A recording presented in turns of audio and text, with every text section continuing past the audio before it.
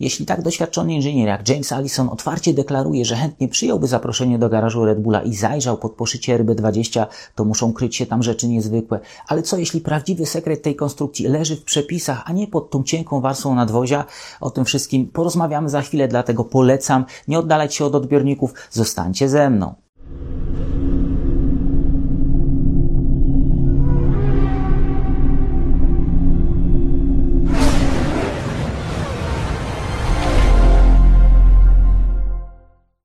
Jest sobota, 2 marca, Daniel Biały. Echa, padoku. Na początek tak dla porządku ten materiał powstaje między kwalifikacjami a tym pierwszym wyścigiem sezonu. Znam już układ na starcie. Nie wiem natomiast, jak będzie wyglądał ten układ sił na dłuższym dystansie. To dopiero przed nami.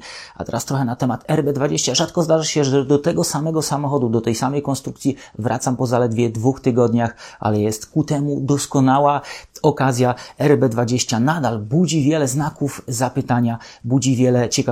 Dzisiaj postaramy się zajrzeć pod poszycie tego samochodu, odkryć wiele tajemnic Adriana Neweya. O tej konstrukcji w sferze medialnej mówi się, że jest to nawiązanie do zeszłorocznej konstrukcji Mercedesa, do tej koncepcji Zero Sidepods, która okazała się porażką. Żeby lepiej zrozumieć, że RB20 nie do końca jest próbą odbicia W13 czy W14, musimy sobie przypomnieć, jak wyglądała ta konstrukcja Mercedesa. W trakcie zimowych testów bardzo dużo mówiło się o zeszłorocznej konstrukcji Mercedesa. Niewiele osób wie, że bolid W14 oprócz wersji B powstał również w wersji L, a dokładniej mówiąc w wersji Lego Technic. Myślę, że to dobra pora, żeby jej się bliżej przyjrzeć. Choć oba pokazane na ekranie samochody nie różnią się praktycznie niczym, diabeł jak zwykle tkwi w szczegółach. Przede wszystkim ta nowa wersja niesie ze sobą ogromną porcję frajdy. Od pierwszej do ostatniej minuty, czego kierowcy Mercedesa rzadko mogli doświadczać w trakcie minionego sezonu. Będąc przy kierowcach, warto zwrócić uwagę na pozycję kokpitu, która została wyraźnie cofnięta na ich życzenie, aby dać lepsze czucie oraz balans mechaniczny tego samochodu. To pociągnęło za sobą konieczność zmiany układu upakowania jednostki napędowej oraz dyferencjału. W14 w wersji Lego Technic jest wyraźnie lżejszy, a stało się to możliwe dzięki zmniejszeniu liczby elementów potrzebnych do budowy tego samochodu. To na pewno ułatwi pracę mechanikom oraz skróci czas przygotowania nowego podwozia, gdyby zaszła taka potrzeba. Stabilność przepływu pod podłogą jest kluczem do osiągnięcia wysokiej wydajności w tej nowej erze aerodynamicznej, dlatego całkowicie zmodyfikowano charakterystykę pracy przedniego oraz tylnego zawieszenia. Nowa wersja jest mniej podatna na tak zwany efekt nurkowania w strefach hamowania oraz na podrywanie nosa samochodu przy wyjściu z zakrętów. A co z oporem i prędkością na prostych? Zmieniony balans pomiędzy głównym a górnym płatem tylnego skrzydła sugeruje, że projektanci poszli śladem rywali i znacznie zwiększyli wydajność systemu DRS. A na koniec rzecz absolutnie najważniejsza. O ile tego pierwotnego Mercedesa W14 będzie można zobaczyć w trakcie nielicznych przejazdów promocyjnych czy w Muzeum Mercedesa, wersja Lego Technic jest dostępna dla każdego z nas, a wszystko za sprawą marcowych premier firmy Lego. Szczegółów dotyczących tego konkretnego zestawu, ale również innych związanych z Formułą 1 szukajcie w opisie tego filmu oraz na stronach internetowych firmy Lego. Wracając do RB20, ten samochód na pewno ma wiele elementów wspólnych czy zbliżonych do tego, jak wyglądał W13 czy W14. Nie można wykluczyć, że to właśnie te konstrukcje były pewnego rodzaju inspiracją dla Adriana Neweya, kiedy kreślił ten samochód od nowa, ale mam nieco inny pogląd na tę sytuację. Świetnie ta historia Mercedesa i Zero Sidepods rozgrywana jest w sferze medialnej, natomiast w sferze technicznej jest wiele elementów, które sugerują, że do tej koncepcji Zero Sidepods RB20 nigdy nie dotrze, że ten kształt samochodu, to jak on został zbudowany, nie pozwala na osiągnięcie tak ciasnych, bocznych sekcji i to wszystko właśnie jest rozgrywane tylko w sferze medialnej, żeby trochę dokuczyć ludziom Mercedesa. A co tak naprawdę może kryć się za RB20 i tym, jak on został ukształtowany? Moim zdaniem musimy wrócić do sytuacji, w której Red Bull został ukarany za te swoje przewinienia, za przekroczenie limitu budżetowego. Ten samochód również jest częściowo narodzony w okresie tych ograniczeń prac w tunelu aerodynamicznym, ograniczeń prac związanych z narzędziami, które zespół ma do dyspozycji. Żeby to wszystko lepiej zrozumieć, musimy wrócić do tego, jak był rozwijany RB19, a tam Red Bull znalazł sobie bardzo ciekawą furtkę w przepisach, furtkę, która pozwala na pracę nad układem chłodzenia, mimo ograniczeń związanych z pracami nad aerodynamiką. Te prace związane z chłodzeniem, z wydajnością układów, zapewniających również niezawodność jednostki napędowej i innych komponentów, są wyłączone z tych wszystkich limitów. Tutaj kara Red Bulla dosięgnąć nie mogła. Zeszłoroczny Tegoroczne prace, zeszłoroczny postęp pokazał, jak dużo w tym obszarze da się znaleźć, jak dużo dzięki tym pracom da się wprowadzić nowości do konstrukcji. I myślę, że RB20 jest kontynuacją tych prac związanych z chłodzeniem, bo zobaczcie, o ile w poprzednich 2 latach mówiło się głównie o tym genialnym zawieszeniu, które daje stabilność platformy aerodynamicznej, w tym sezonie mówi się głównie o chłodzeniu w Red Bullu. To jest na pewno efekt. To są wyniki tych prac związanych z chłodzeniem. Prawdopodobnie Red Bull, prowadząc te zaawansowane prace, zorientował się, że da się zrobić coś obok tych utartych schematów, no bo przecież zobaczcie, chłodnice w większości samochodów są ułożone w ten sam sposób. Red Bull chciał stworzyć coś nowego, chciał sobie dać możliwości rozwoju tej konstrukcji aerodynamicznie w tylnej sekcji, dać sobie więcej przestrzeni do pracy dla ludzi, którzy kreślą te wymyślne kształty, dlatego zmodyfikowano tak mocno układ chłodzenia, układ, który za chwilę obejrzycie w szczegółach. Choć weekend wyścigowy w pełni ten materiał nie mógł nie powstać, on musiał powstać tu i teraz, to jest zbyt ważne, żeby ta wiedza się rozmyła, żeby gdzieś uciekła z biegiem sezonu. RB20 po prezentacji pozostawił wiele znaków zapytania, o których Wam mówiłem w trakcie analizy tego samochodu, tego co zobaczyliśmy po prezentacji, w trakcie prezentacji. Teraz po zimowych testach i po tych pierwszych zajęciach na torze przed weekendem wyścigowym wiele znaków zapytania uciekło. Pojawiły się nowe, do których również się odniosę. Na początek kwestia najważniejsza. Jak wyglądają te boczne wloty powietrza w RB20? Na renderach udostępnionych przez Red Bulla nie było absolutnie żadnego otwartego wlotu poza tym wlotem nad głową kierowcy.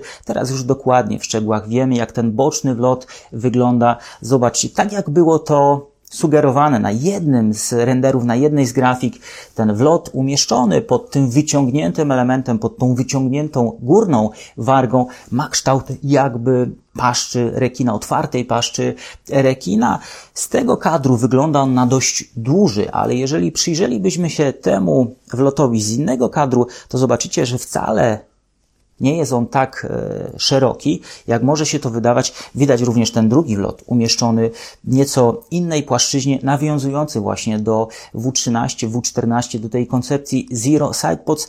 Czy jest to wlot chłodzący, czy jest to wlot zbierający te straty powstające na styku przepływającego powietrza z kokpitem samochodu, czy z poszyciem samochodu? Tego na ten moment nie wiemy. Tutaj pozostaje lekka zagadka. Zobaczcie, jak to wygląda z innego kadru. Właśnie ten wlot umieszczony pod tą górną wargą zdaje się być bardzo wąski. Pojawiają się pytania, czy to wystarczy, żeby zapewnić odpowiednią wydajność układu chłodzenia, i te pytania mają również inżynierowie Red Bulla. Na pewno mają. To pokazały te doświadczenia wykonywane w trakcie zimowych testów. No i ten drugi wlot umieszczony właśnie w tej płaszczyźnie. Zobaczcie, jeżeli dobrze się temu przyjrzycie, zdaje się, że ten wlot jest podzielony na 2 części.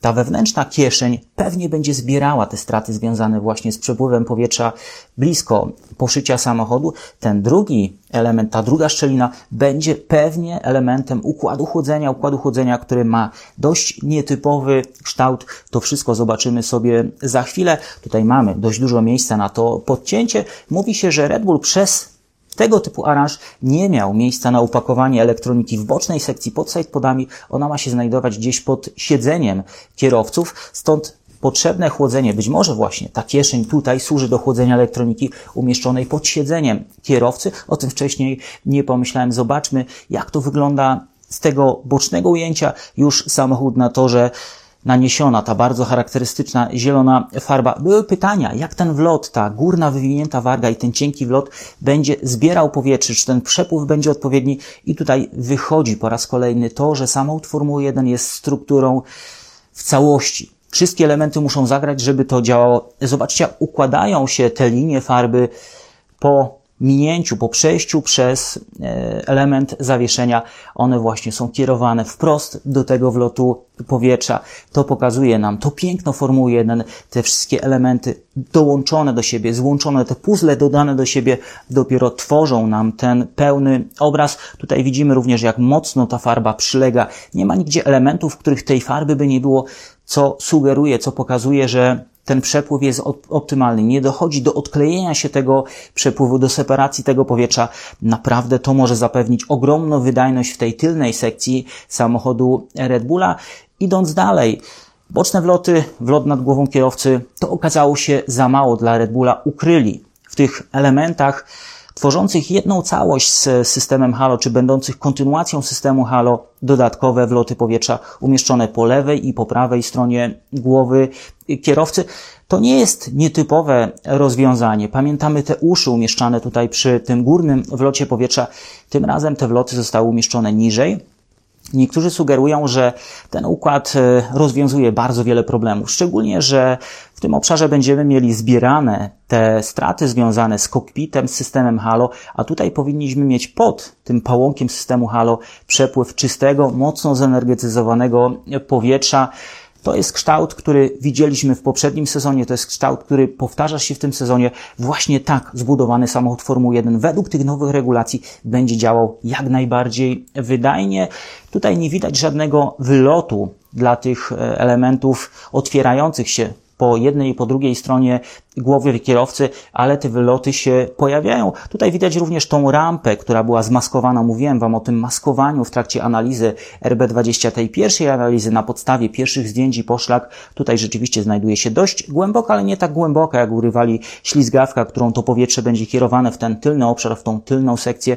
Zobaczcie, jak grube są te rury, którymi to powietrze, gorące powietrze z układu chłodzenia będzie odprowadzane. A jak ono będzie odprowadzane w bardzo różny sposób. Zobaczcie, tutaj macie wariację tego, czego Red Bull próbował i to jest sugestia, że inżynierowie nie do końca są pewni, ile tego chłodzenia będzie potrzebne, jak dużo tych elementów trzeba będzie otwierać. Im więcej otwartych powierzchni do chłodzenia, tym bardziej zaburzona aerodynamika tego samochodu, co sugeruje, że oni szukają optymalnego układu, którym będą mogli zachować wydajność aerodynamiczną, ale jednocześnie zapewnić jednostce napędowej innym komponentom potrzebną do takiej bezawaryjnej, niezawodnej pracy ilość chłodzenia. I zobaczcie, tutaj znajduje się jeden wylot, tutaj mamy zmaskowany drugi, ewentualny wylot, który może zostać otwarty, widać go w formie otwartej tutaj. Kolejny znajduje się właśnie w tej dodatkowej rynnie za tą rurą tuż przy pokrywie silnika. Tutaj mamy takie lekkie otwarcie, tutaj mamy takie pełne otwarcie. Takich obrazków, jeżeli dobrze przyjrzelibyście się zdjęciom Red Bulla z testów, czy z tych pierwszych zajęć przed weekendem wyścigowym, zobaczylibyście więcej. To sugeruje, że Red Bull gra w tym obszarze chłodzenia. Red Bull do końca nie jest pewny, gdzie jest ten idealny miks otwarcia pokrywy silnika i tego chłodzenia. Oni na pewno do tego dojdą. Te prace wykonane w trakcie zimowych testów będą miały ogromne przełożenie na dalszy rozwój tego samochodu. Mówiło się w mediach, że w Japonii ten samochód może rzeczywiście zostać sprowadzony do koncepcji Zero Sidepods, ale na ten moment trudno powiedzieć, czy nie jest to tylko taka medialna zagrywka w kierunku właśnie Red Bulla i tych skojarzeń z nieudanym projektem Mercedesa. A dlaczego tak sądzę? Sądzę tak dlatego, że mamy dokładne zdjęcie tego, co znajduje się pod poszyciem RB20, tego jak zbudowany jest układ chłodzenia tego samochodu, układ chłodnic, układ monokoku sugeruje, że zmiana, zejście do koncepcji Zero Sidepod jest praktycznie niemożliwe. W tej konstrukcji Red Bull musiałby popchnąć to wszystko do specyfikacji B, a na to raczej zasobów i pieniędzy nie będą chcieli przeznaczać. W perspektywie ogromna rewolucja. No i zobaczcie, co wymyślił Adrian Newey i spółka, bo nad tym na pewno pracowało bardzo wiele osób.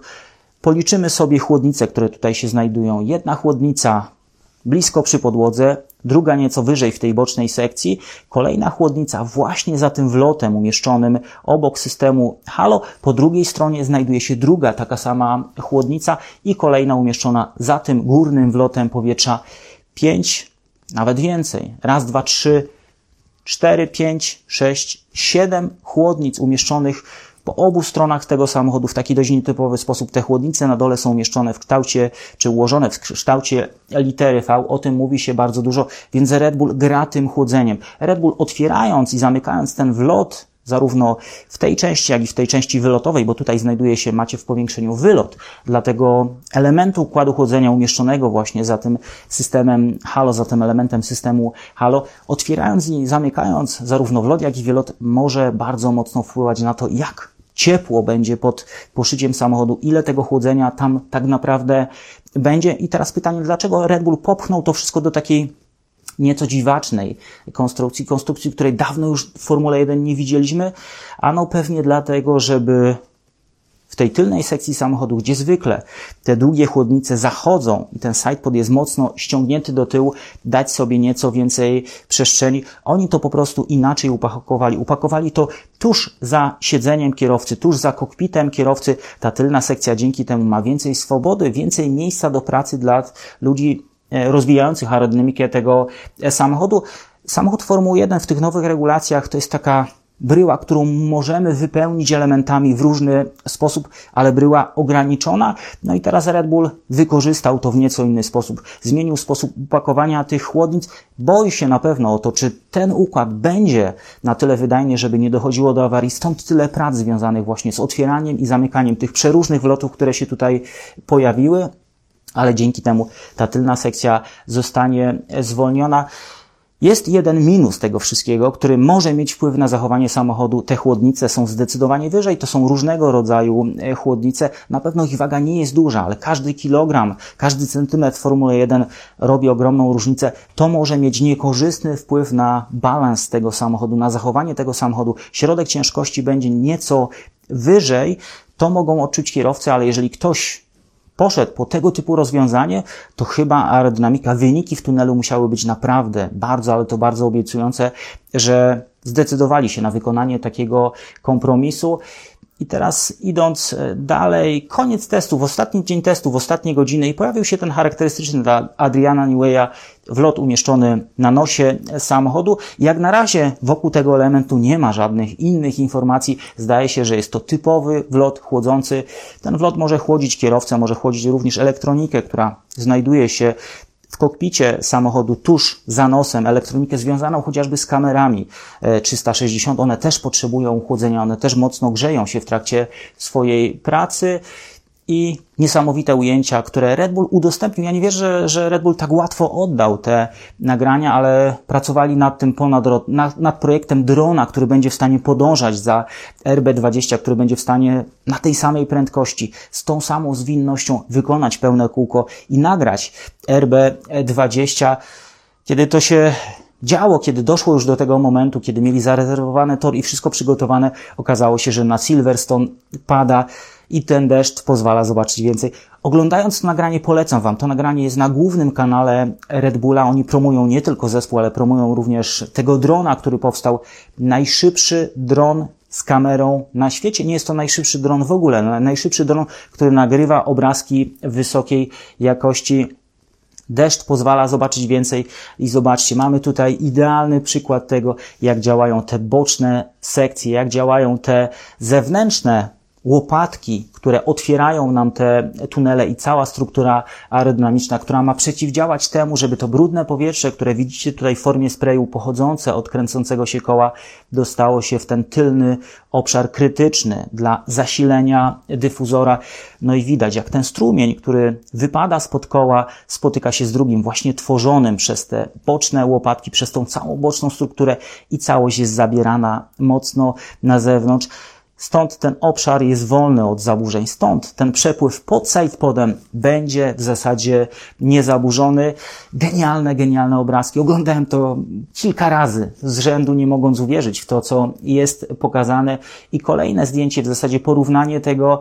Tutaj też mamy okazję zrozumieć problemy niektórych zespołów. Zrozumieć to, że na prostej samochód może dawać bardzo dobry przepływ, może zapewniać ochronę tego tylnego obszaru, ale kiedy pojawia się boczny wiatr, kiedy samochód jest mocno skręcony, ten przepływ wokół samochodu się zmienia i tutaj to widać. Zobaczcie, praktycznie symetrycznie odepchnięty ten strumień brudnego powietrza poza tylne koło, a na tym zdjęciu widzicie samochód w zakręcie. Nos skierowany do zakrętu w lewo, no i tutaj widać, jak ta struktura tego sprayu zmienia się po jednej i po drugiej stronie samochodu. Tutaj po tej zewnętrznej stronie, nazwijmy to zakrętu, ten strumień jest odepchnięty mocniej. Po wewnętrznej ten strumień ma taką tendencję do wkradania się w ten tylny obszar. On chce się tu wepchnąć, natomiast nadal sidepod i ta boczna struktura na tyle mocno kreuje ten przepływ powietrza, że wszystko jest odpychane, mimo że już uderza nam w tylne koło, co może generować nieco więcej oporu aerodynamicznego, ale popatrzcie, ten trójkąt, który tutaj się pojawia, nadal wolny od tej mgły, wolny od zaburzeń przepływu powietrza. Jeżeli zespoły mają problem w tym obszarze, to właśnie w zakręcie będzie dochodziło do wepchnięcia tego powietrza w tą krytyczną sekcję. Automatycznie wydajność dyfuzora spadnie, tam zadziała taki efekt kuli śniegowej i stąd ten nerwowy tył, nerwowa tylna oś samochodów. Czasami takie momenty, kiedy kierowcy są łapani, kiedy wypadają poza tor, w zasadzie nie czują nic, nie są w stanie wyczuć tego, że za chwilę samochód całkowicie straci przyczepność. Genialne obrazki, do których na pewno jeszcze będę wracał. I kolejny obrazek, do którego wracał nie będę, trochę humorystyczny, ale nie do końca. Adrian Newey, człowiek, który mógłby usiąść na jachcie, odpalić cygaro i gdzieś tam raz na jakiś czas zerknąć sobie, jak idzie jego zespołowi. On w trakcie tych zimowych testów, kiedy doszło do uszkodzenia podłogi, sam mimo swojego wieku, mimo że był w cywilnym ubraniu, wepchnął się pod ten samochód, osobiście sprawdził, czy samochód z takimi uszkodzeniami może wyjechać na tor.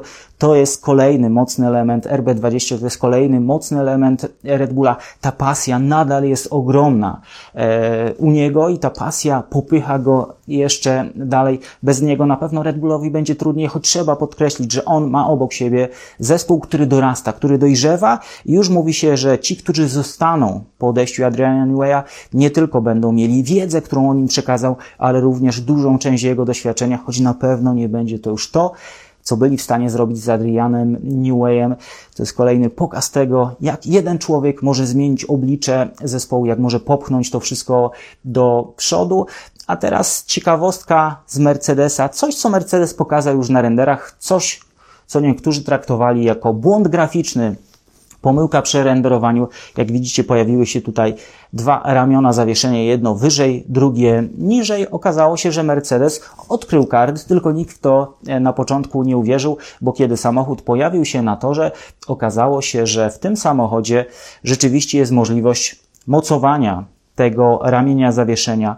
To wyżej, to niżej i te zdjęcia dobrze to pokazują. Tutaj macie to tylne ramię górnego wahacza zamocowane zdecydowanie wyżej. Odnoście to chociażby do tego napisu AMG czy pozycji kamery, a tutaj macie to pokazane jako zamontowane zdecydowanie niżej. Tutaj mamy śruby montażowe, które tutaj występują zdecydowanie wyżej. Tutaj te śruby i odstęp tego mocowania od śruby jest zdecydowanie niżej.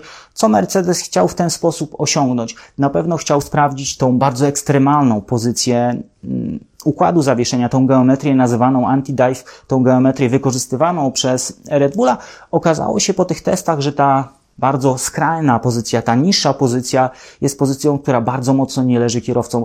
Zmienia się czucie tego samochodu i to jest kolejna sugestia, dlaczego inni kierowcy mogą nie radzić sobie w samochodzie Maxa Verstappena, w samochodzie Red Bulla z tak ekstremalną konfiguracją. On się po prostu do tego przyzwyczaił, bo to ramię z roku na rok lądowało niżej, niżej i niżej. Inni kierowcy, kiedy w to wchodzą, nie potrafią do końca tego opanować, nie potrafią się z tym dogadać. Mercedes rezygnuje z tego rozwiązania, ale na pewno wiele się przy tym nauczyli, ale żeby się tego wszystkiego nauczyć, musieli zmienić, czy przygotować wstępnie swój monokok do tego typu rekonfiguracji. No i tutaj zdjęcie z malowania, czy klatka z filmu przedstawiająca malowanie tego samochodu i mamy wskazane 2 punkty mocowania tego ramienia zawieszenia. Jeden wyżej, drugi niżej. Mercedes musiał wzmocnić cały ten obszar, nieco inaczej go zaprojektować.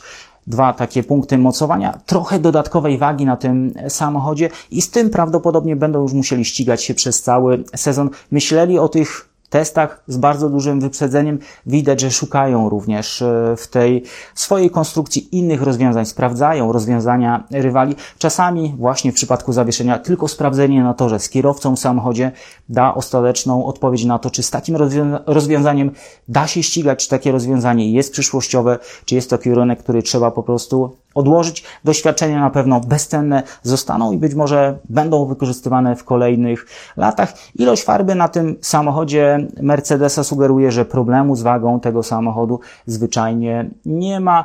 I tak na koniec, żeby Wam kolejny raz pokazać, jak mocno każdy element samochodu Formuły 1 ma wpływ na ten pełny przepływ na długości całej konstrukcji. Zdjęcie samochodu Aston Martina, całkowicie boczna sekcja pokryta tą zieloną charakterystyczną farbą. Zobaczcie, w tych dolnych obszarach bardzo mocno wszystko przylega, ale w tym obszarze mamy taką plamę, czy mamy obszar niepokryty w ogóle farbą. Za tym wlotem niektórzy sugerują, że ilość powietrza, która wlewa się do tego wlotu, czy na tym obrazku ilość farby, która to prezentuje, jest mała, że ten wlot nie będzie pracował wydajnie, ale nie widzimy tej części poprzedzającej, być może tutaj duża ilość powietrza wpada do tego wlotu i nie jest potrzebny spływ właśnie po tej płaszczyźnie, ale ten obszar może niepokoić, czy na początku pojawiły się sugestie, że jest to niepokojące, że dochodzi do takiej separacji powietrza w tym bocznym sektorze. Ja sugerowałem, że być może, czy podejrzewałem, że być może na to wpływ ma ten efekt odepchnięcia tego brudnego powietrza, właśnie ta boczna ściana, płaska ściana ma odpychać to powietrze, ale tutaj tym bardziej ta farba powinna mieć tendencję do klejenia się do tego nadwozia, aż potem ktoś zwrócił uwagę na to, że w tym samochodzie brakuje lusterka i tego mocowania, tego elementu, który tutaj wystaje, tej dodatkowej łopatki, która będzie właśnie przyklejała ten strumień powietrza do nadwozia samochodu. Aerodynamika samochodu Formuły 1 jest niezwykle skomplikowanym układem jako całość i to zdjęcie najlepiej chyba to wszystko oddaje. To jest koniec materiału, który dzisiaj dla Was przygotowałem. Tak jak powiedziałem we wstępie, on musiał powstać. Teraz miał powstać 2-3 dni temu. Niestety okoliczności na to nie pozwoliły. Dziękuję Wam kolejny raz, że jesteście, że wspieracie, że tak licznie oglądacie te moje materiały, że tak dużo komentujecie. To daje mi jeszcze więcej paliwa do tego, żeby nagrywać, żeby tworzyć kolejne ciekawe materiały, których na polskim, szczególnie na polskim YouTube jest bardzo, ale to bardzo mało. Jeszcze raz dziękuję, trzymajcie się i do zobaczenia w kolejnym wydaniu magazynu Echa Padoku, gdzie na pewno podsumujemy sobie ten pierwszy weekend wyścigowy, zarówno kwalifikacje, jak i wyścig, który dopiero przed nami. Jeszcze raz dziękuję, trzymajcie się i do zobaczenia.